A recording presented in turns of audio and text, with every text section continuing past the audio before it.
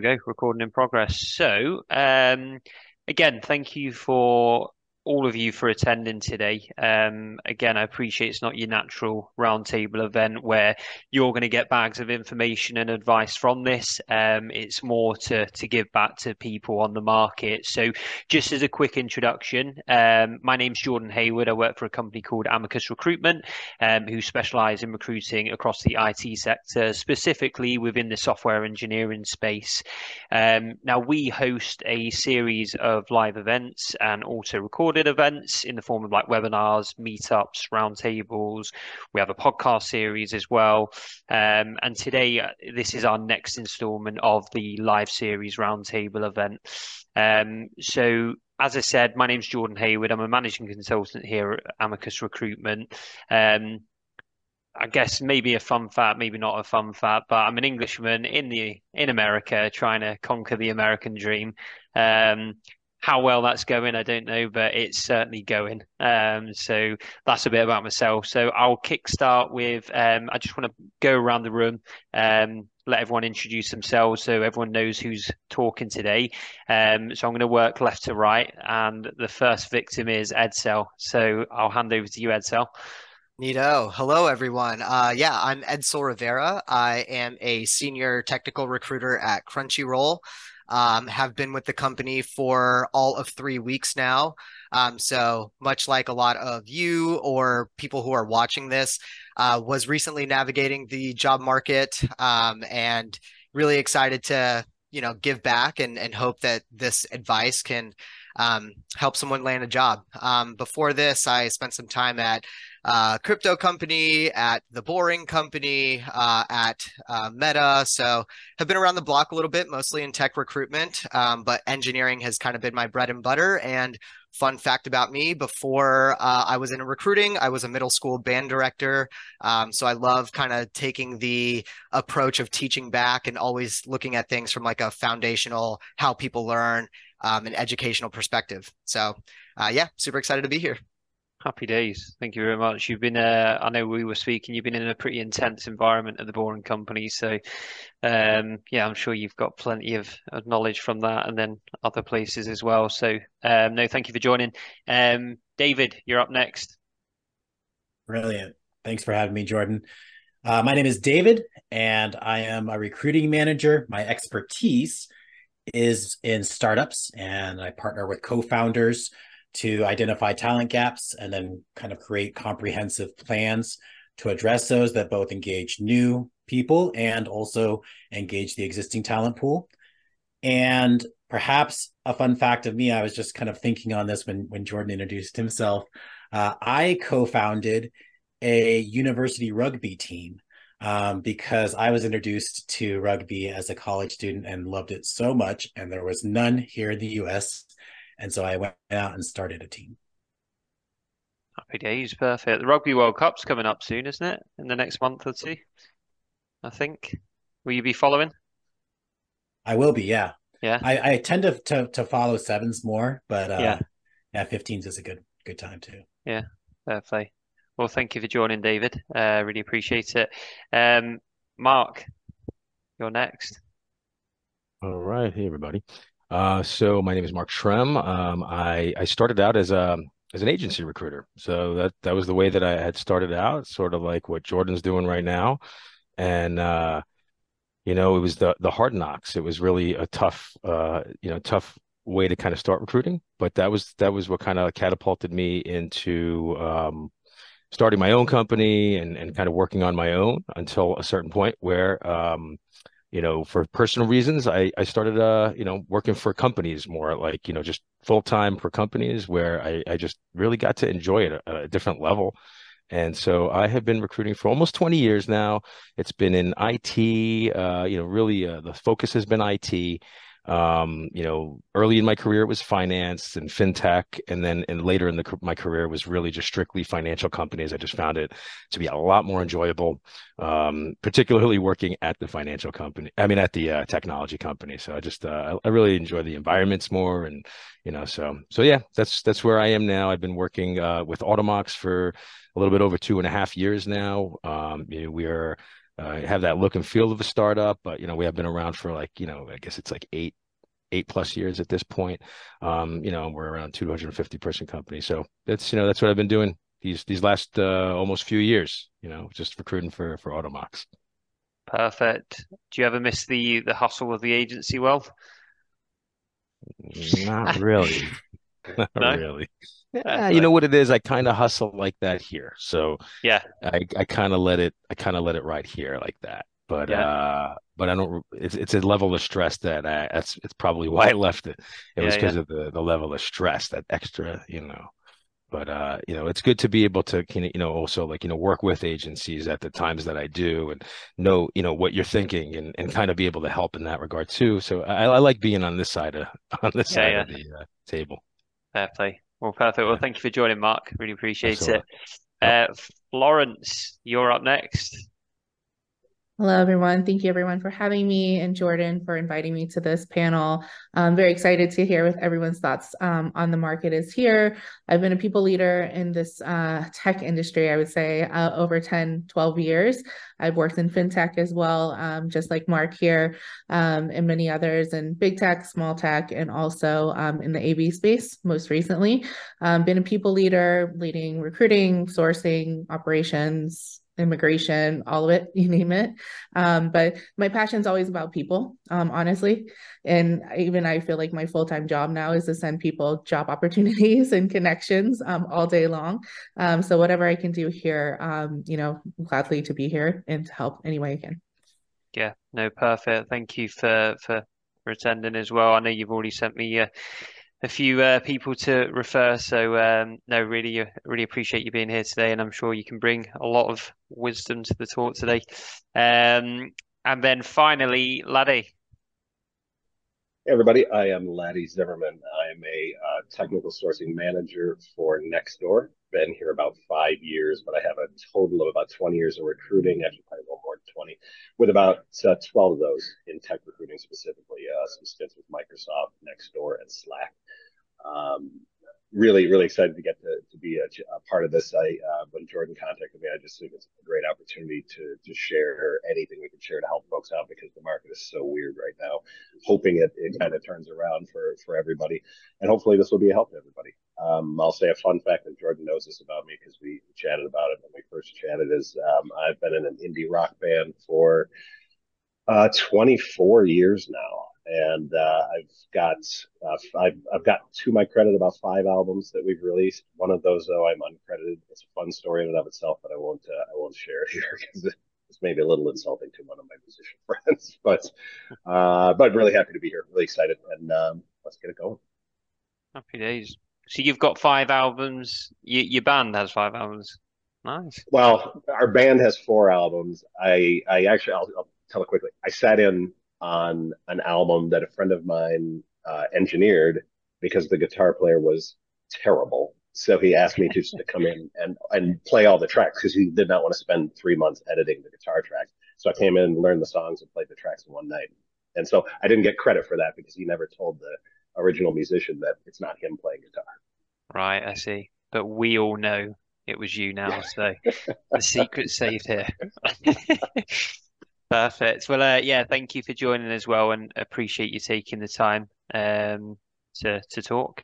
So, yeah, just starting off, I just wanted to quickly introduce the topic. So, the motivation behind it and why I decided to bring people together. So, I think it's fair to say, and I guess putting it politely, the tech industry's been on its arse this year. There's been a lot of down points. There are some slight signs of improvement, but we're not out of the woods yet by a long shot.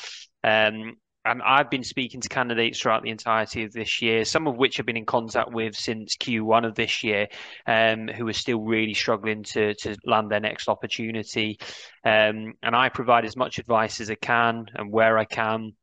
But basically wanted to sit down with people that are on the other side of the fence, not just from an agency recruiter, but people that are dealing with stakeholders day to day, or have experience previously doing within those environments. Understand what you guys as talent leaders look for initially, and see what tips and tricks you can essentially provide engineers with to ultimately support them secure their next role. So again, thank you for obviously joining. I know it's not you're probably not going to get the most out of it yourselves, but if it can help people on the market, then I think it will be really, really beneficial. So I guess it sounds a bit weird, but I really want to strip it back to the very beginning and strip it back to the basics, really. And that's probably just starting with resumes. I think we can all admit not everyone's strong suit is writing a resume. There's a lot of different opinions around this. There's a lot of different ways people structure it. Some people don't see the value in putting out the best resume they can. So I wanted to start there. And I know it seems basic, but I think it's important because I read resumes every day and there's a lot of advice I'd give. But I'm going to start with you, Lade, on this one, because I know me and you were speaking and you mentioned that, and we were talking about we have hundreds and hundreds of applications come in. And you were saying that some of your roles, you've got 900 applications and you are getting through all of them, which is hats off to you. That's a really solid effort. But what stands out to you? What do you look for within the 5-10 seconds that you're reviewing a resume? What do you look for? Yeah, so this is really timely because I just spoke to our interns 2 days ago about this, and I think what I would typically look for is if engineers or the folks listening to this may not know exactly how applicant tracking systems show resumes, but when you see a resume, you usually only see about a third of the first page on your initial glance. And I won't say this for all ATSs, at least the one that I work in. So that real estate, that top third is, I would argue, the most important third. That's going to be the first thing people see. And when you look at the kind of volume we're going through right now, that has to land. Like something has to jump out of the page when you look at that. I typically would recommend to folks, if you're a back-end engineer and you have 4 or 5 specialties, whether it's languages, maybe even a project that you can sum up in only a couple sentences, whatever it is, tailor it to the job that you're applying to. So if the job is calling for Python, if it's calling for Java, whatever it's calling for Go, whatever it's calling for, make sure that's jumping off the page in that top third, and try and just have a 2 to 3 sentence is relevant to that job. So you might have to actually alter your resume for each job because, again, if you put yourself in a recruiter or hiring manager's shoes, Jordan, as you said, I actually, just before I jumped on this call, I had an hour free. I pounded through about 450 applications. So every resume gets like 10 seconds to land, or I have to move on. And it's not because I don't want to spend more time. I just don't physically have the time. Mm-hmm. So as everything you can do to customize that resume to the job you're applying to so that you pop when those 15 seconds are there. Now, I will spend more time as soon as that you get that initial interest. Okay, now let's get a look at all of the things. And it's not just that, by the way, because I'm in a consumer product, social media company. Yeah, sure. I do tend to look for companies that sort of line up with that kind of experience. But either way, I think that you really need to think about that first third of your resume and really craft it as well as you can generally, and then try to customize it to jobs you're applying to specifically. And I know that can be hard because you might be applying to 20, 30, 50 jobs a day, but it really does make a difference because you have to get past that first 15 seconds, and that's really what does it. Mm-hmm. No, absolutely. Absolutely. Does anybody else have anything different or that they'd add to that at all? Yeah, if I could jump in here, I think like the bringing up the ATS is really important. I think that we probably are aware of what like that companies use ATSs, but I also think it's really important to understand how things are parsed in the system, and that sometimes there are just technical drawbacks to getting overly like artistic with your resume and doing things like that. So I'm with you, Lottie, like top third, absolutely. But also use that moment to think about how your information is going to be parsed. Do you have graphics? Do you have a QR code? Do you have all these things that like now maybe your information is actually not going to get pulled correctly? And I think you just have to start thinking about like what is the most relevant, basic, and informative information that you can put in your resume. And then as a side note, and I think everyone is going to say something around this, like be objective We have to see numbers and figures.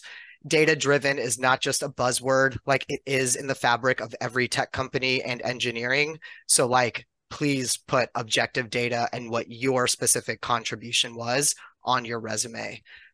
Yeah. No, that's perfect.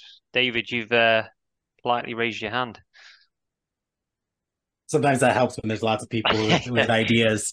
I was gonna just, I think Lati said that, maybe you get 10 seconds of eyeball time per resume. And that actually corresponds to a post that I saw. It was a study done by Ladders Inc. They did it first in 2012 and then again in 2018. And they used eye tracking techniques to analyze the amount of time professional recruiters look at resumes. The good news is that you're getting more time per resume as time progresses. So in 2012, it was 6 seconds. It's all the way up now to 7.8 seconds in the last study, but it is not long. And so again, that makes that top third crucial to captivate two people's attention, right? One part of it is you have to kind of dumb down your resume sometimes to be obviously relevant to a recruiter like me, right? Who might need some help connecting the dots between what you've done and the company's need. Maybe I don't fully understand the role that I'm recruiting for. That absolutely happens. So it's got to be obviously connected to me, and then also demonstrate depth of understanding in that area to a hiring manager who's going to look at the resume, assuming I pass it on next. So those are two things. Mm-hmm. Perfect. What about Florence, Mark? Have you? Yeah, I mean, I think these are all amazing points. As far as like a rule that some recruiters will stick to, some will look for a 2-page max. I'm not strict on that rule, but something to keep in mind. Sometimes, we're looking for reasons to nix resumes at this stage in the market. So it's like, and it's horrible, but you can't manage all the resume, everything comes. So, sometimes I know recruiters that will literally more than 2 pages next done. Mm-hmm. So try to put it in 2 pages, and everything that everybody's saying here is like unbelievably relevant. For developers or for technologists, like I would always recommend that they are very clear with what their accomplishments are with the technologies that that we are looking for, like the company's looking for. So if they're applying for a job that requires a certain let's say stack of technologies, be clear about what you've done with those technologies. And, sometimes one sentence can say more to us than the entire page. I've seen tons of resumes like this, like one sentence, and I always used to use this in financial, right, Florence? So you'll connect with this, but like I used to tell programmers, if you have like, just put one sentence saying, developed a fixed income trading system, a real-time fixed income trading system using Java in a Linux environment with, let's say, Oracle, whatever, right? Now I know that you've done what you've done and with what the environment is. And it kind of gives me as a recruiter, as a resume reviewer, what I need to know. Not only that, it also helps every other interviewer out because now they just see it right clear, right in front of their faces. No one wants to dissect your resume. No one wants to, dig into it like it's a novel, and it's, I think us all, and I had to, deal with this at some point too, it's like you said, dumbing down your resume, making sure that, we might be proud of so many different things in our background, but we just have to put our ego aside and just, say, these are the things that this person who's going to be reviewing my resume is likely to need to see. And the job description should, if it's a good job description, it should tell you that. So like everyone's been saying, like make those connections. I like bullet points in resumes. So, just a preference. I don't, pass on resumes if they don't have bullet points, but it's easy to look at those bullet points and see boom, boom, boom. So, and that first, 100%, Latte, that what you said was, spot on. I mean, that real estate is valuable, whether or not the ATS is going to view it that way. That real estate is valuable. It's a pet peeve of mine when I see like skills for like a page, and then I have to get to the second. I would just absolutely say, do not do that. I get that everyone wants their resume searchable, which is very important too. So if you wanted to like say like put these keywords of things you've done in the past, but not, but you kind of don't know what you're going to say about them because it's been like 5+ years ago, then have an area in the bottom of the resume that's like skills, not on the top where it's just like tons of skills, but on the bottom where it's a nice, neat kind of just a short kind of list of your skills that you know, you have experience with. Um, and then that's it. Then you'll at least get picked up there. You can always talk about those skills and be honest about them when you interview. But just for picking up for searchability in the resume, and then for when we're reviewing the resume, everything everyone said here. But those are like a couple of little preferences that I would say, Mhm. um, that I would look for.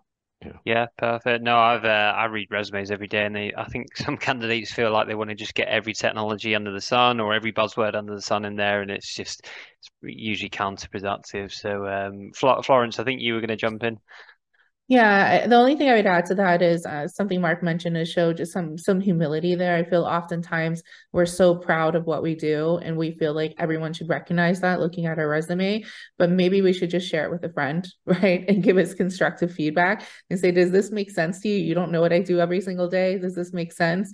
And just have 2 or 3 friends, take a look at it and say, hey, this doesn't make sense. Have an engineer look at it, have a non-engineer look at it. I think it's going to be really important to get a fresh set of eyes to say, okay, this would not make sense with someone who's not a subject matter expert, right? So I think that's important. Yeah, absolutely. I think utilizing your network, and we'll try and get onto that a little bit later on down the line. But I think utilizing your network is so important. I think some people get a bit not embarrassed, but I think they feel they're inconveniencing people to review their resume or support them or make introductions for them when it shouldn't be seen like that. Everyone wants to help everyone at the moment as much as possible. And like you said, getting a second pair of eyes, third pair of eyes, fourth pair of eyes, 10th pair of eyes over someone's resume is just, yeah, really important. So, Lade, you had your hand up. Yeah, I just wanted to throw in. I remembered something, Jordan, that you and I talked about when we first talked about this, and I think, and this encapsulates what everyone just said. I think is think of your resume. It is a marketing tool to get you an interview. It is not a comprehensive list of every single thing you've ever done, because frankly, nobody. It's not that nobody cares. It's just that nobody's going to read all of that on your resume. They just need to understand what makes you qualified for this job. So it really is. It's why 1 to 2 pages, even if you have 20 years of experience, you need to condense it down into, what are my 5 or 6 things that I can offer a company? And though that is the marketing pitch to get the interview, then it can be a little bit more in depth when you're having that conversation and you can find out what kind of projects they have and say, oh, I worked on that at this company and so on and so forth. But that's how you can keep the resume succinct and think of it again as basically a marketing device that's going to get you into the company as opposed to, here's everything I've ever worked on. Yeah, no, absolutely. Get your foot in the door and then work your magic from there. So, Edsel. Just to really quickly add, also LinkedIn, since we're using LinkedIn as, everybody's using LinkedIn just to match the resume with LinkedIn. And then also from when I was applying for jobs a couple of years back, I remember it was somewhat pointless for me to apply to the jobs that had like 100 applicants because it tells you how many applicants are in the jobs. So I would also recommend like looking for the new jobs and then customize your resume. So now you don't have 100 jobs to apply to. You really have those jobs that are fresh, and then you can find that time to customize a little more. Sorry, I don't know if somebody else was. No, but All good. No, I was just gonna put a quick little side note here that there's a great YouTube series, pardon me, from Wired called The 5 Levels. And to Florence's point, humbling yourself a little bit, and also to David's point, like being able to speak to the correct audience in your resume. I think this video series does a great job of showing mastering a subject through 5 levels, starting from like a kindergartner all the way through another professional in the field. So if you're thinking about like, how can I find the best fit for communicating that experience, that might be a good series to watch, just how you communicate things to different audiences, and you can put that to written form. that's brilliant. Do you have a link to that series? I will send it right to you. Perfect. I'll share it with everyone after. No, that's brilliant. No, I think some really good points there. Yeah, like everyone was saying, it's so important to catch the reader's attention essentially as quick as possible. If people have got 6, 7, 8 page long resumes, unfortunately, they probably are going to be overlooked in most occasions just because it's too much to go through, too long-winded. It lists every buzzword under the sun. So, no, some good points there. What's everyone's thoughts on cover letters? I'm just always intrigued to get different opinions on this. It's fine if someone takes the time to do it. I think that is something you can customize to each position. But at the same time, it's not necessary anymore. Frankly, again, I'll go to my ATS. Cover letters go beneath the resume, so it is very rare that I actually get to the cover letter. I'm usually making a decision, with again that first half to three-quarters of the first page of the resume. So probably 99 times out of 100, I don't even see the cover letter. Mm-hmm. Yeah, I would agree there as well. And oftentimes cover letters are too long, I believe, and it should be a short paragraph just to talk about maybe 5 bullet points of their successes in their career. Maybe we'll take a look at that, but otherwise it's just way too lengthy. Might as well just jump to the resume, which is short and concise normally, much more so. Mm-hmm. Is anyone back in the cover letter corner? Or are we all in agreement there? I never read them. And I would say spend that I'm time so fixing your curious when the resume. last time was that somebody read a cover letter in this group. Okay, I mean, like Weeks, months? I kind of read one. I kind of read one recently, but it was because of I was looking for something. I was like, maybe they mentioned it in the cover letter because I had already like I liked the resume, and but it, just I don't need it. I don't ever need a cover letter. I would say spend that time on the resume for each What's job. fun is I actually read one today. However, this candidate put, I'm interested in the role at, in brackets, company name, and didn't change the company name. So, like, let's be real here. We're also not really catering these cover letters either. And if we're trying to, we're doing a pretty bad job at it overall. So, yeah. Does that candidate I got an interview? as a job seeker, I wrote a cover letter. The first one, I don't even know how many years it's been since I wrote one, but I'll tell you, I wrote it for Discord. And if you've ever seen their company page and the kind of their ethos on the internet, it's fun, it's pretty informal, and it just resonated with me. And so like I, to Florence's point, typed out a paragraph about like, hey, I think this resonates with me for these reasons. It was short, succinct, and really informal, and fired it off. I would be shocked if anybody ever read it, but I went against the grain and tried something new today. Bringing back an old method into a new approach. Love it. Perfect. What I think the next point I want to cover is like your approach to a job search. Now, I speak to candidates day in, day out, and one of my questions at the moment when they say, "Oh, I'm really struggling to secure interviews or anything like that," one of my first question is, "Well, what are you actually doing to try and secure an interview or get your foot in the door?" And a lot of the time, the answer is, I've made 100 applications every night of the week for the last 2 weeks. Right, okay. What else are we doing then? At the moment, more so than ever at the minute, that's just not enough. So there's thousands and thousands of candidates doing the exact same thing, and standing out from the crowd from that method, you're really going to struggle to get your foot in the door, in my opinion. So I'd be intrigued to know if you were kicking off a search, or make like David and Florence, you're both currently looking at the moment. It would be great to see what approach you've taken initially, and then open it up to everyone else. What approach have you taken to try and get your foot in the door and just start having conversations with people, whether that's a formal interview, informal chat? How are you approaching your job search at the moment? Yeah, I can start. I can definitely say that, networking is my top priority. Oftentimes, these applications are not being reviewed. I know many of you are looking at every single resume that's going through your inbox, but that's not happening, right, at every single company. Most people are bulk rejecting, right, because they're getting so many referrals, so many LinkedIn requests, messages, things like that. So it's all about networking. I feel like depending on the role that you're looking for, just reach out to that top person and kind of figure out what's that reporting tree look like. And if you already connected with folks, reach out to them on LinkedIn, find other ways of, there's so many Chrome extensions, right, that you can find email addresses, social media. Just be a little bit, I would say, yes, be humble, be authentic, and also reach out and try to make a connection for long term, right? It's not just for that next opportunity, but it's for the future as well. So I've seen that give me a lot of success in just thinking about how can I connect with people at different type of companies in whatever sector that I'm focusing on. I think that's the right way to do it, because with applications, there's thousands of applicants and it's very difficult to stand out that way. Yeah.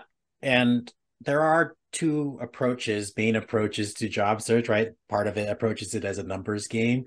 And then I tend to be on the other end of the spectrum of there are a narrow subset of jobs that I'm both qualified for and are particularly compelling to me.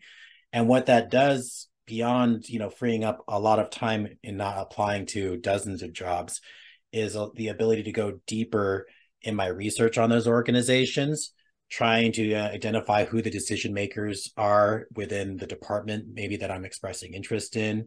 And then taking that even a step further, maybe I've identified the 2 or 3 people that are likely to be able to influence or elevate my application in the process, but their in-mail box is going to be jammed. So where are they getting less noise and signal? What other platforms are they on? Those kinds of things, and reaching out and connecting and expressing interest in. And also obviously send them a LinkedIn in-mail. And I think the other piece of it that is a new realization to me this time around as a job seeker is crafting that outreach in terms of what I can do for them. I used to approach it with, here's all the things I can do and I've done and all this stuff, but demonstrating an awareness and an empathy for what they're stressed about, or the things that they don't want to deal with that I'm super energized by, and articulating that very succinctly has definitely, I think, boosted the responses that I've received this time around. No, that's brilliant. That's brilliant. Would you say you would tailor it towards the individual or the opportunity you've seen, or maybe the company, or is it a combination of all three, would you say? It'd probably be smarter to have a systematic approach, but I don't have one. And there's different people have different breadcrumbs that they leave about what's important to them or their company and things like that on their digital profile. And so like some companies, in the startup space, I demonstrate an awareness of like, whoa, you just announced your Series B. This is a really exciting time for you where you get to hire people that allow you to focus on something that you want to focus on, and you hire experts. And I'm an expert in something that you probably want to take off your plate, right? Other people, I'll find something that I connect with personally with that individual and highlight that. So I don't have a strict guideline for that. Yeah, more of a case by case basis on Sure. on the opportunities. Yeah, no, that's brilliant. If I could jump in here, I also think it's really important to clarify two things. Like there is also warm and cold networking, and I think that in my job search, I was reaching out to people just as a direct line without any warm introduction or to David's point, kind of doing that extra layer of research and like knowing, do we have a personal thing in common? Do we have like a mutual connection that I can be like, hey, do you mind just like floating my name to this person? And I think that like, luckily for us on this call, especially a lot of our network are recruiters. And I think ultimately like we all want to help each other out and help people out and help people get jobs and meaningful work. So like tap into your recruiter network, even if it's like a secondary or tertiary connection, like it is like we want to help each other out. There's also a bunch of people to follow that have like for pretty much every subset of like engineering, finance, recruiting, like people have lists of job openings, like find those people. They're not really hard to come by. And then the other point that I wanted to make is I think we do a really bad disservice of like speaking in absolutes and not really thinking about like people are in different situations where they might have to desperately apply to things and consider getting out of their industry. And I think like it is really important to understand where you're at and how you approach that job search. Like ultimately, yes, you want to find meaningful work that aligns with you, that is exciting, but sometimes like your life situation might be a little bit more desperate than that.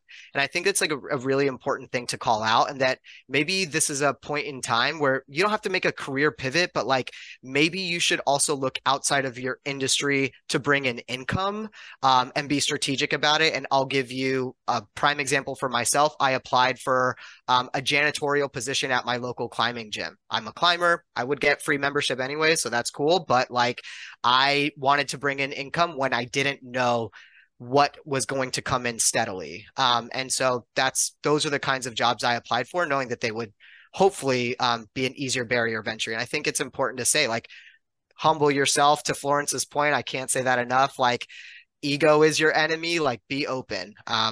So yeah, I just wanted to call that out. Yeah, Yeah. that's awesome. Actually, I was thinking something along similar lines in terms of when leveraging your network. Don't necessarily get locked into, um, if you're a software engineer, don't assume you should only be talking to software engineers to help network into companies. I'll give you a quick example. All of us being recruiters, I'm sure you all have this when someone's looking for a job, they come to you when they're a friend of yours. It probably doesn't matter what industry they are. They still come to you. And I had a friend come to me who was looking to move from Chicago to Grand Rapids, Michigan, where I live. And he came to me and said, he's a manufacturing engineer. I've never, ever recruited manufacturing engineers. But I was happy to say, come on over, man. We'll sit down and we'll have a beer and we'll see what my network can produce. And in an hour, we found 13 contacts within the area he was looking to live that had something to do with manufacturing engineering. I sent all 13 messages. 3 got back to me. One of them hired him inside of a week. So, I have nothing to do with manufacturing. I still don't even know what he does, to be quite honest. But I just went into my network and said, I'll see if I can help you out. And boom. So don't just limit yourself to even software engineers. I think everyone has kind of said it. Think beyond the transactional nature of, can you help me? Yes or no? Can you help me? Yes or no? And more so, how can we help each other? What can we do for each other? Is there anything I can do for you? He didn't have to do anything for me. He was a friend of mine. But if you can find something, as all of you have said, find something you have in common. Find something. Another great example might be if you're a senior software engineer, maybe reach out to junior software engineers and offer some mentorship. They might love to hear that, and then you might have an in. And the last thing I was going to say, because I think it was Florence who mentioned this, if possible, get referred into a company. And again, this is an example of where if you can mentor a junior engineer and that junior engineer then recommends you to someone within the organization. At Nextdoor, if you're referred for a position, you are 100% getting contacted. It doesn't matter if you're not qualified. You're still getting contacted because someone took the time to refer you. So, you go from a single resume in an ocean of resumes to a 100% guarantee of a contact if you're referred. Yeah, absolutely. I Good think on next door. We do it at Yeah, Automox too. yeah. It's beneficial too because we're Nextdoor is not we're 750 people. We're not. I have worked for Microsoft. Microsoft, this was not something that happened at the time I was there. I think we were 70,000 people, so it's a little more difficult to keep up with referrals there. But again, this can be part of your strategy. Is target companies maybe that are under 1,000 people who tend to have these kinds of policies, and it just helps you more. It just helps you get more and more opportunities, more and more, swings at the plate to be able to land your next opportunity. Yeah, and just to add to that, first off, yes, I mean the networking is so key. Is just reaching out to the people those are the best chances that you have.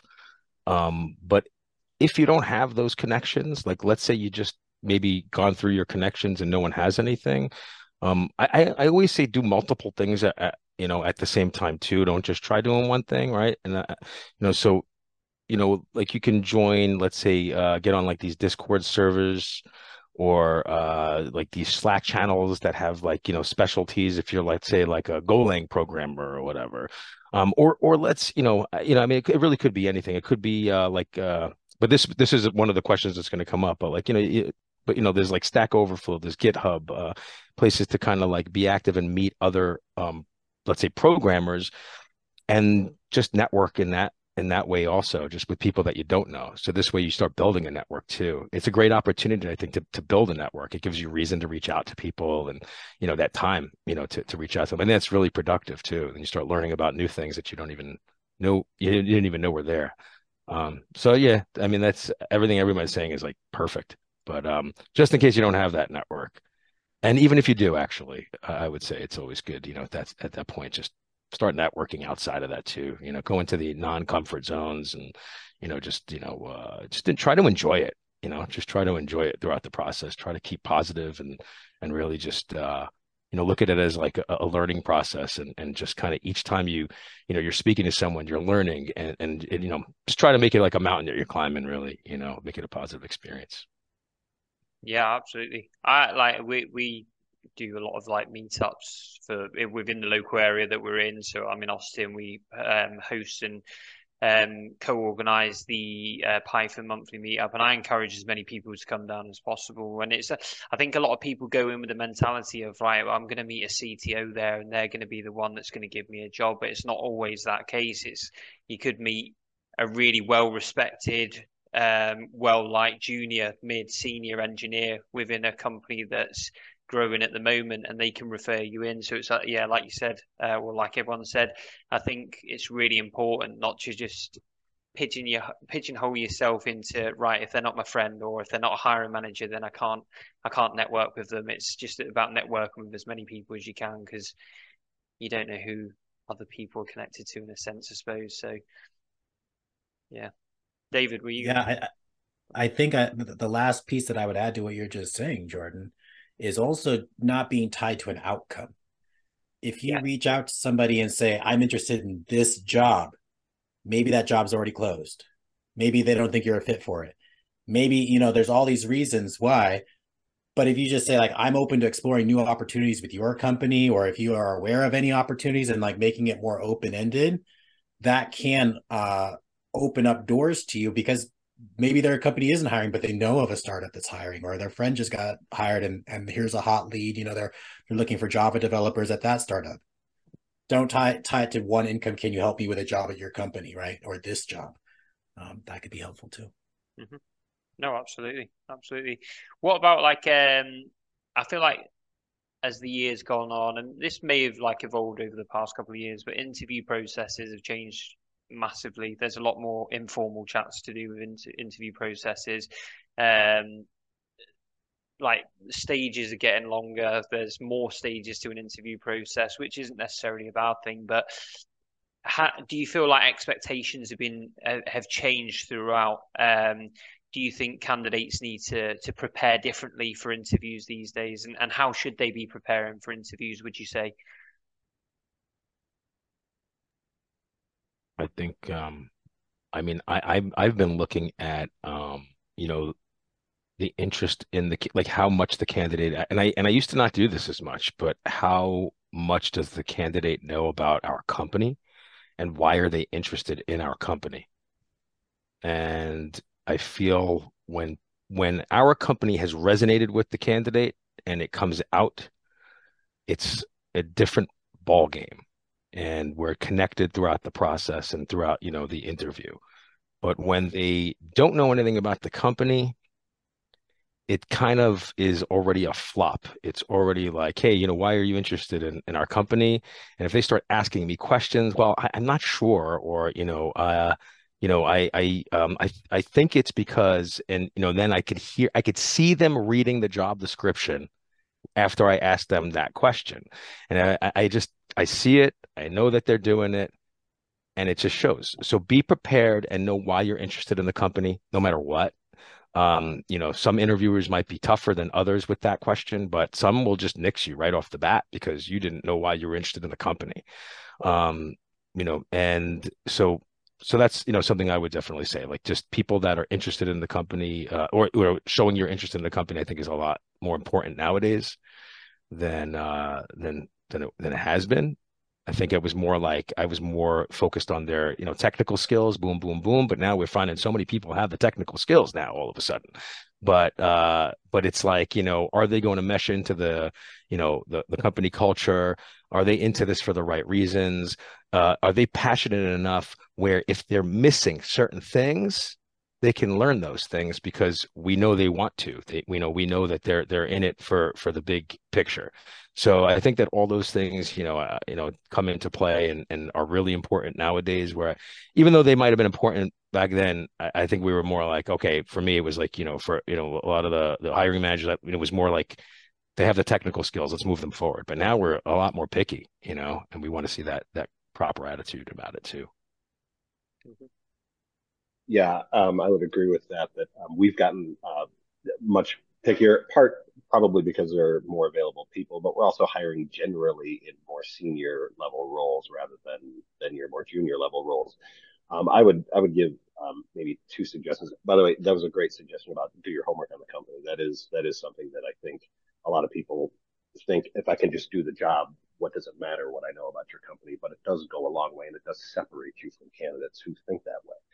But Nextdoor is very big on really assessing a person's soft skills as much as their hard technical skills. So whether or not you're technically qualified is going to come out in coding challenges and things like that. I think it's good to go into these interviews prepared to answer what you anticipate as questions. Talk to the recruiters; they should be able to prep you with this is the nature of the interview and this is what you can reasonably expect, so that you have an opportunity to craft answers and really be ready. And this is an old, I think probably everyone in recruiting knows the STAR method, which is situation, task, action, result. Just, if somebody says, tell me about a project when, know the situation, what you did, what the tasks were determined that you needed to do, what you did, and then what the outcome was. And the more succinct you can get to those points, the more, again, I'll say a company like Nextdoor, I won't speak for everyone, but generally our engineering managers are looking for folks who are just really crisp at giving answers, because it means they're likely going to be able to continue to develop into even more senior level roles, into manager roles and things like that. So those are I absolutely agree. Interviewing has gotten more difficult. We have certainly gotten more picky. So I think if the more prepared you come in, the company and your past, the better. Mhm. Florence, were you gonna? Yeah, I was just going to echo what both these gentlemen just mentioned, but just saying that every touch point with the company is a touch point with the company, right? I feel like oftentimes before, when the market was high and there wasn't a lot of saturation, you think, oh, it's just a recruiter call, right? It's just a representative call. But the recruiter is definitely the person who's slashing probably 75%, 90% of the applicants are people that are being talked to. So take every single conversation very seriously. And like both of these gentlemen said, do your research 100%. Make sure that you know the ins and outs about the company, what they're working on, what's important to them, what products they've released recently, because that's going to matter, because it's not just a recruiter call anymore. It's pretty much an interview, right? At the end of the day. Yeah, absolutely. Absolutely. I wanted to add, in addition to like just curiosity being a really key component of like what we're looking for, people that are curious in the company.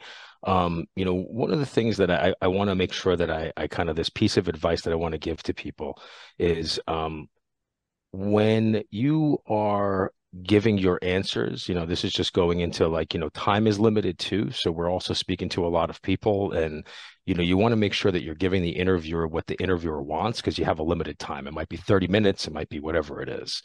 And so one of the things about passionate people is they can go off on tangents and they can get lost and then it kind of turns into this like, oh, well, we don't know if this person's right for the role because we didn't get through everything yet. And so my recommendation is, and I recommend this to candidates all the time, it's, give your short answer first, and then you can ask them, is that what you were looking for? Or would you like me to elaborate on that? And I think that really helps throughout the process. And sometimes, if it's a yes or no answer that they're looking for, they may not want you to elaborate on that. And that might be it. They just wanted to know, hey, do you have that experience? And so that's a piece of advice I just wanted to make sure that I threw out there, because I think it's been very valuable to a lot of candidates, who I've mentioned it to, just getting through the interviews. Which is, just what I said, just clarifying, if that's what they're looking for, or if they need something else from you. And also making sure that you are clear on the questions, and asking clarifying questions if you're not 100% sure what they're asking you.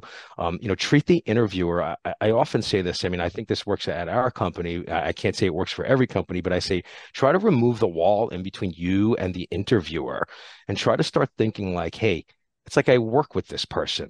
We're trying to solve a problem together. The problem is they have this opening. I have these skills. I might have exactly what you're looking for. Let's figure this out together. As opposed to, I'm the interviewer, this is the interviewee, and they're asking me questions, and I need to come up with the perfect answer. It's not like that. I don't take it like that. I look at it as I want honest answers. I want people being real with me. I want to figure out what type of person they are. And so as recruiters, we try to make people feel more comfortable, but that doesn't always happen. It doesn't always work. So asking these clarifying questions, and just kind of, I think that makes the person feel more comfortable too, and just taking that wall away. Try to enjoy those interviews. You're meeting people, and I think it should be a positive experience. So that's it. I wanted to throw that in there before I forget. Mark, what a perfect setup. You landed it just like we planned offline. But no, actually, I think like Mark had a perfect setup to something that I've recommended to a couple of close friends, people that I like know would actually go the extra mile to do it.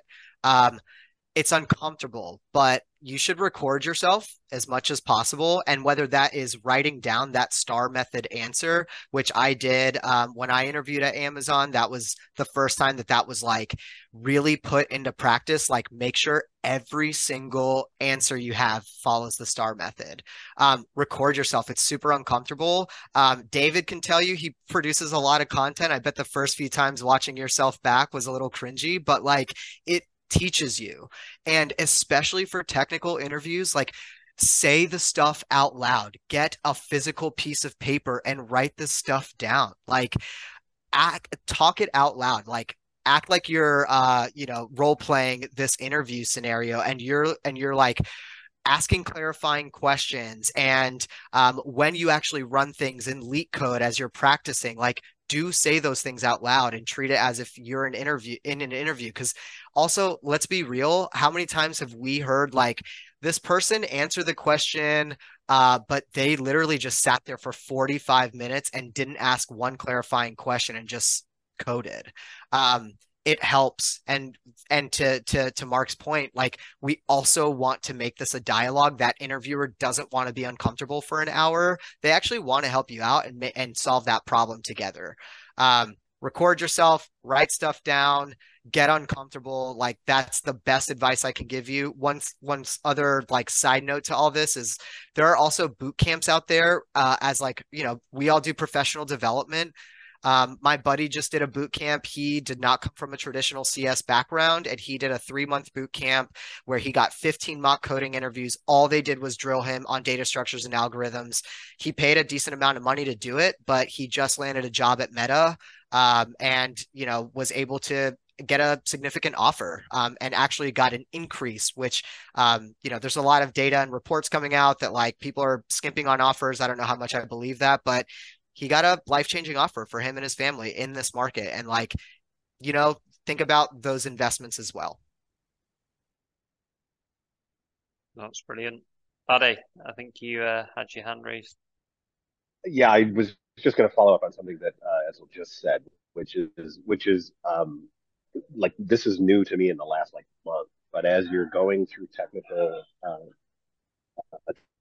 technical interviews and you're coding, one great reason to talk out loud about how you're thinking about it is right now a lot of suspicion is being thrown around that people are using Chat GPT or some other thing to help them out in coding interviews. So if you can't really explain why you're doing what you're doing, that interviewer has a possibility of thinking maybe you're using something else. So definitely, there was a great call out that I forgot until just when you said that. Make sure if you're sharing what you're doing and why you're doing it, they know that you can do it, and not that you might be using something to help. No, that's That perfect. that is a great point. It actually just came up recently too with people that were using ChatGPT, and we are like, yeah, we were like, now we have to warn these candidates because they're using it to their detriment, and it's just it's killing their interview because they think it's gonna help. And yeah, exactly what Latte said. If you can't explain it, then it's just it's gonna just kill you in the end. It's not gonna help. No, absolutely. I've always recommended to candidates, whether that's a coding challenge from home or whether they're running through a technical challenge in a physical interview. I've always recommended just explain your methodology, talk about why you're taking certain steps within that. Um, this was before ChatGPT even, but this is like just so an interviewer can get to understand how what your thought process is, how you break things down, how you go about organizing your steps to get to your end solution. And I've always said like, and I always find this, a lot of like hiring managers have told me that it's not always about the end solution. They're not looking for someone to pick out this masterpiece and put together this amazing solution within an hour interview or a 3 day take home challenge. It's more about the steps you took, actually understanding and explaining why you took those steps, and then taking on board feedback that you get. I think that's really, really important. Obviously, if you can pick out a perfect solution, then great, do it. But it's very rarely the case. So yeah, no, they're all brilliant Yeah, points there. All brilliant points. that Go on. that is a great point. That we at Nextdoor, we basically expect people to come up with what we call a brute force solution and then an optimal solution. And oftentimes inside of an hour, you're not going to get to the optimal solution. So what we evaluate is what your thought process was as you came up with this initial solution and then started to test and maybe debug and figure out how to get to that optimal. Even if you don't get there, it's okay because we understand how you approach engineering challenges. And if that approach sort of lines up with what we consider a sound approach, we are just as likely to move forward with you as if you came up with an optimal solution. Mm-hmm. No, Agreed, absolutely. 100%, 100%. They want to see how you approach it, which also says, right, communicate. Don't keep these thoughts to yourself. If you're thinking, and use the interviewers as resources. I mean, obviously, don't ask them what the answer is, but use them as a resource. Try it. They're there. Try to work with Actually, them. don't See, get. see what it's like to work with them, and then they get to see what it's like to work with you. So, you know, that's really what they're looking for. Like, how is this person to be able to work with? And then, like, do they know certain things? Obviously, are they strong enough in certain areas? Another way to go in also, not every job is going to be right for you. You're not going to have the skills for every job, or you're not going to, there might be other candidates in that loop that are stronger than you. So just, be real, be yourself, keep it positive and professional at all times. Because even though you get comfortable, we have to remember it's an interview. So, don't get stuck in the, oh, I'm feeling so comfortable with this person right now. I'm going to tell them the truth about my last manager from 5 years ago, and, let them know how I hated this person. Don't do that. So no matter how comfortable you get, just keep it positive and professional the entire time, but be yourself. I know it's a little tricky, but really just show them who you are and talk it through as if you work with them. That's just, what I think does work. It kind of, you just want to be real. I think we want to see people that are being real. And once that kind of is there, it's already like, I think 40% of the interview in a way, Mhm. at least nowadays, what am I seeing from what I'm saying? No, absolutely, absolutely. I'm just conscious of time. I don't want to eat to everyone's afternoons and evenings. So if you're all happy to remain on for a few more minutes, I've just got a small piece to wrap up on because I'm speaking to candidates, like I said, week on week, and they're really struggling to secure opportunities. They've been on the market for 4, 5, 6+ months. Don't know where to turn next, and motivation is at an all-time low. Um, what's maybe one or two pieces of advice you would give people that are actively job searching at the moment to keep motivation levels high, keep positive, and remain resilient ultimately? And I'll start from right to left. So Florence, you're first on the list. Yeah, I would say number one, obviously, do not give up. I feel like, yes, the market is saturated right now, but everybody is an individual and everybody brings something different to the table. Again, my primary advice would be to network, network, network. Look at other sectors, right? I feel like the tech market or tech industry software has taken a huge hit, but there's other like pharmaceutical, health tech, fintech, also defense sector, right, that are growing and having a huge amount of funding. So I do feel like looking into other sectors would be really helpful for folks that are looking at jobs right now who are just more used to software, I would say. Secondly, I would say get involved in, these type of meetups, conversations, talk to others, talk to what's worked for other folks, what hasn't worked. And it's all about talking to folks, right? You can't be siloed into your own journey because there's lots to learn out there. So that's my two pieces of advice. No, that's perfect. I agree with like stepping outside of maybe what you used to. Yeah, SaaS companies may not be the strongest fit at the moment or the strongest option. So yeah, look outside of and this obviously relates back to the research that you put in. If you don't research into what maybe a different industry is looking like, where funding's going, what VC firms are investing in as well, then you are just going to hit the same results. So yeah, no, I love that point. I love that. Laddie, you're next. Yeah, mine is maybe not much more innovative than everything we've been talking about. But you just said it with network, network, network. I think that what you're going to find is that frustration of, and I saw this a lot in LinkedIn, early in the year when Amazon, Meta, and other tech companies laid off, and so many recruiters were out looking for work. I've applied to hundreds, I've applied to thousands of jobs, and I think that would be frustrating because it's doing the same thing over and over and not getting a different result. In my experience, find 10 or 20 companies that you really want to work for, whether that's because they are booming, whether it's because they're in an area that you're really passionate about, whatever that is, and really put your efforts towards something that I honestly believe will yield 10 times the results, even though you've narrowed your focus by 100 times over. It's motivating to go after the thing that you want, the thing you've identified that you want, instead of just, gosh, I hope I find something. And I know that can be hard advice, especially if you're 6 months or 7 months in. It maybe is you may have to sort of, for lack of a better term, settle for something. But whether that happens to you or not, I mean, what gets me excited to get out of bed and then pursue that, because that will sort of offset the disappointment of not hearing from the 50 or 60 or 70 resumes. You'll just get one contact at one company that you really are interested in. They will reply to you, and that will make all of that go away. Mm-hmm. No, absolutely. I think having a list of like companies that you really want to work for based on the research that you've done or the passions that you have is really good. And one thing I've found is, okay, you might get in touch with someone at one of those companies. They might not have an opening for you, but then they're going to have industry knowledge. They'll know other companies within the same sort of vertical and stuff like that.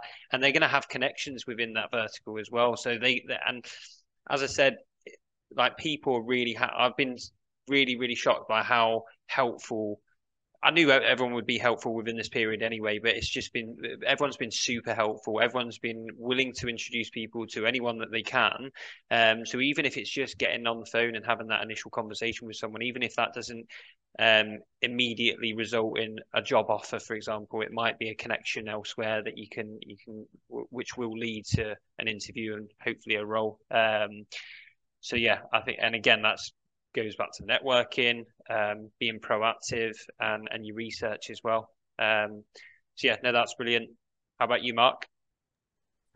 So I'm going to start with the, yes, just continuing, just doing things outside the box, and that networking, just be innovative with your networking. There's not just pave your own path if you can, find ways that, maybe not everyone's using, but But at the very least, if like, let's say you're a software engineer or you're a technical, get onto GitHub and be active there, like I mentioned before. If you want to learn a new technology, start, being active with it. So just be active in the things that you want to kind of stay up to date with, or if you want to learn something, there are no walls or limitations nowadays. Like you can learn things, you can actually put like we'll as recruiters look at not only will we as recruiters look at your GitHub and just kind of see if you're active on it, but there are actually tools nowadays that actually pick up on your activity on GitHub. And so, I would say, if you're, spending time interviewing right now, that is definitely another thing that you should be doing is being active in technologies that you want to be picked up on GitHub and other like in Stack Overflow and other places. And again, these databases are picking people up that are active on these things. So that is something that I think is important to do. But also, I'm going to go back to like the resumes. I think that is just an unbelievably important part of like getting a new job. I mean, I think people make this mistake probably more than anything else. We talked about it earlier, but spend time with your resume. You know, there was a quote that Mark Twain had said to a friend. He wrote this very long letter to a friend of his. And at the end of the letter, he said, I apologize for writing such a long letter, but I didn't have time to write a short one. And so I think that says so much. Spend time on your resume. Don't let us decipher what's in your resume. Decipher it for us, spell it out for us, and make believe we don't even know what we're looking at. Just point it out to us, make it very clear. Um, Cater your resume to the job. Don't, if the job doesn't need to see like all of this experience, then maybe don't put it in there. Consider not putting it in there. But if it needs to see this experience and you have it, make it very clear to us. So I think that just putting focus in your resume, I think, and knowing that it's your marketing tool, that is your door, foot in the door. I think that's like so important because it's almost like you can almost not get anywhere unless you have that. And, so make it searchable. Then once it's searchable, make it viewable so that we can look at it, read it, and know you're the right fit. Spend time when you apply to a job, spend time on that. Learn about the company like everyone's saying here, but also, and make sure your resume is a puzzle piece that fits, make it easy on us. So that's what I would say. Those are two, I think, like, really important pieces that I don't think a lot of people, every time I speak to people that are not finding anything and that have been looking, it really comes down to they're doing the same things. They're applying to every job. They always say, I'm applying to every job I can. And then when I ask them, are you catering your resume to it? I would say like 9 out of 10 times they're saying no, they're not. And then, as far as, what they're doing, everyone's doing the same thing. And if you're doing the same thing as everyone else, don't expect to be successful. So you have to do things that are different. And that networking piece, that's probably why recruiters are pretty good at that. We can network. It's the nature of our work, but everyone has to be doing it. If you're on the job market, that's the way you're going to find the best opportunities. And then something better will come up, something better than your last one. It'll come up. But you got to network. If you don't network, you're like taking away a massive power that you have, to get a really good opportunity. So, yeah, absolutely, absolutely. I think the resume piece is that's all preparation at the end of the day. Day one that you're on the job hunt, you should be focusing all your efforts on making sure that's mastered, making sure it's like you said. Obviously, you tweak it to the role that you're applying for, but yeah, if you've got the core structure there, your tweak should be pretty easy to tailor to a certain position or individual that you're reaching out to. So no, I love that. That's perfect. How about you, David? Stay open. Stay open. And I don't want to steal Edsel's thunder because we agreed on what he was going to say. No, but I love your example of like applying for a job that wasn't necessarily where you wanted to land long term, but you didn't, like you're taking care of your needs. And I, was speaking to a dear friend who was like, oh, I gotta make this much money in this kind of position, and I needed to be remote, even though I live in a metropolis, with access to tons of companies that are hiring in person. And at some point, you need to be open. And there is value in being the software engineer that went and waited tables. There is value in the salesperson that went and parked cars, right? Or whatever you're doing. You don't have to put that on your resume, but you might meet people. You have interesting stories. You can go volunteer for an organization that you care about if you're in that space and you can afford not to make money on it, or discounted rate to an organization that you care about. And stay open, because you don't have to have line of sight on where that your next opportunity is going to come from, but engaging in different activities is bound to increase what comes in your direction. Mm-hmm.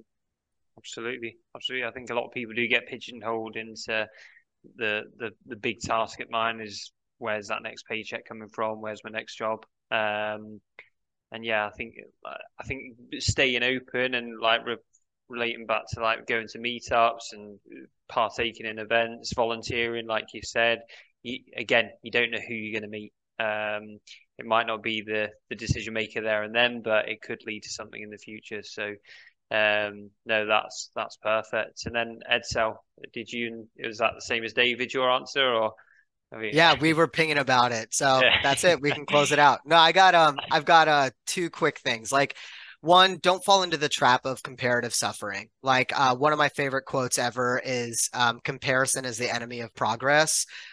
It's LinkedIn can be a shining light, and it can be like not so much a shining light, depending on how much you're willing to refresh your page, right? And so I do think it's really important to do the things that are going to move you forward. And know that it's okay to commiserate. Know that it's okay to vent. That's important. You have to get that out there. I'm not telling anyone not to do it, but don't fall into the trap of saying like, I am not good enough because this other peer or person got this and I didn't. Like, everyone here can tell you 10 out of 10, like, timing is everything. You could be the most qualified and like the number one person in your field, but if the job closed 2 weeks before you applied to it, like, it's nothing you can do about that. Timing is everything in here. So all that. And then the last thing that I think is really important, do one thing you love and one thing that makes you uncomfortable every day. If that thing that makes you uncomfortable is networking,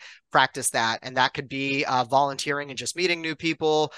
Do something that fills your spirit. I think that's super important. For me, that's climbing. I also wish I did more reading. If that's a thing that you need, escapism is important too. Like, do one thing you love and one thing that makes you uncomfortable every day. It will help you grow in both directions. Yeah, I love that. All about self-development and upskilling yourself. No, that's perfect. Yeah, really, really appreciate that insight. So, I've just got one tiny last thing, and I just want to open it up to the floor. Just for anyone that's hiring at the moment, if this is obviously going to go out to a software engineering network, it may hit other people within other sectors and industries as well. So, David, Florence, I appreciate you're in the job hunt at the moment, so you might not have anything to add at this point, which is absolutely fine. If you have additional services that you want to offer, please feel free to do so. But yeah, does anyone want to speak about anything, any hiring plans or anything like that, or any services that they can offer? Yeah, I'll be happy to give a quick pitch because we do have a number of openings. In engineering, we are typically going for the next about 4 months. Our hiring plan has us focused on back end and full stack engineers. We work in a React environment, so any experience with React is a plus. But we are really language agnostic, so it doesn't matter if you don't have that. We're hiring fairly heavily in our data science and machine learning engineering teams as well. And specifically, and this is not a requirement, but specifically if you have experience working with consumer products, social networking, social media companies, and you've worked in either their ads or growth engineering groups, that's a huge plus. Again, not a requirement, but a huge plus. Perfect. Yeah, Crunchyroll is hiring across tech and non-tech. I think, one of the coolest things about where we are today is we're at roughly about 12 million subscribers with a goal of 25 million by 2025. And the only way we do that is scaling our operations. So we're launching more of a presence in India and Southeast Asia. We are like to Lottie's point, we are a pretty language agnostic. We have front end and back end positions open, data engineering, kind of all over the map. And non-tech positions as well. So maybe someone in your network if you're watching this that is looking that is not an engineer. I'd be happy to try to direct them to the right person. I don't want to necessarily open up the floodgates and make any empty promises here, but I will at least try to route you to the right person if I can to get your resume reviewed. I'd be happy to try to do that. So yeah, Crunchyroll is hiring. We're growing like crazy. We're known as a streaming platform, but we do have an e-commerce site. We do also have more of an emphasis coming in on games, live events, music. We are all over the map, growing like crazy. So yeah, please take a look at our jobs page. If something resonates with you and you're an anime fan, that's a big plus. But if something resonates with you, you have the skills listed there. I will do everything I can to route you to the right recruiter to at least get your resume reviewed. Are you sure you've only been there 3 weeks? I've only been there 3 weeks, but I'm drinking the Kool-Aid, swimming in it. Perfect. Any Mark or David or Florence? Any? So I mean, we do have openings. We are hiring at Automox. It's very specialized in what we're hiring right now. Like we have an SRE opening. We have it's a director. Well, it's a non-technical opening, but it's a director of North American channel sales. So there's that opening. So it won't be technical, but it isn't a technical company. So I guess that falls in that category. We also have it's a cloud data engineer role. So those with those strong data backgrounds mixed with cloud, more like a DBA that's kind of like geared toward that's worked within a cloud environment. The roles are open and on automox.com/careers. So you can check out all of our openings there. And if people can feel free to reach out to me if they have a resume that they think is a good fit. Definitely reach out to me and mention that you saw it over here. And I will definitely do what I can. What I can to help out. Perfect. I really appreciate that. Yeah, Lauren? same here. Definitely open for resume reviews, connection requests. I'm very well connected in the industry here, I feel like, in all sectors. So happy to make introductions or help any way I can with referrals, recommendations, or just looking at resumes, second set of eyes. So feel free to reach out. Perfect. It's wonderful. Happy to be helpful. And because I come from the startup background, I will say it is a hard time to be running a tech company right now, a great time to start one. And so if you're looking to get into tech, a lot of startups don't have the budget and bandwidth to post on the big job sites and especially LinkedIn. So if you wanted to get a lot of bang for your buck, go to some of the well-known VCs. They will often pull together job postings from their portfolio companies into one spot where you can start reviewing them. And there should be a lot of tech opportunities out there, both technical and non-technical roles for companies that are just getting off the ground. Perfect. That's brilliant. So that about concludes. I could talk for ages, to be fair. There's probably loads more that we could cover, but conscious of time. I'm sure everyone's got dinner planned and everything, so I'll let you all go. But again, massive thank you. I appreciate this was more of like a session to support people within the market, whether that be software engineering or out of tech roles. So yeah, I really appreciate all your insights, all the advice you've given today, and I'm sure it's gonna support a lot of people with their job search, and hopefully, touch wood, we can get as many people as we can in new positions as soon as possible. So yeah, massive thank you to everyone. Really appreciate it. Jordan, Thanks thank so you. much. Yeah, thanks for doing this. Thanks for having us. Perfect. Awesome. Well, have a great evening, great end to the week, great weekends ahead, and speak to you soon. All right. See ya. Good one. Bye. Bye. Well. Thank you. Bye. Bye.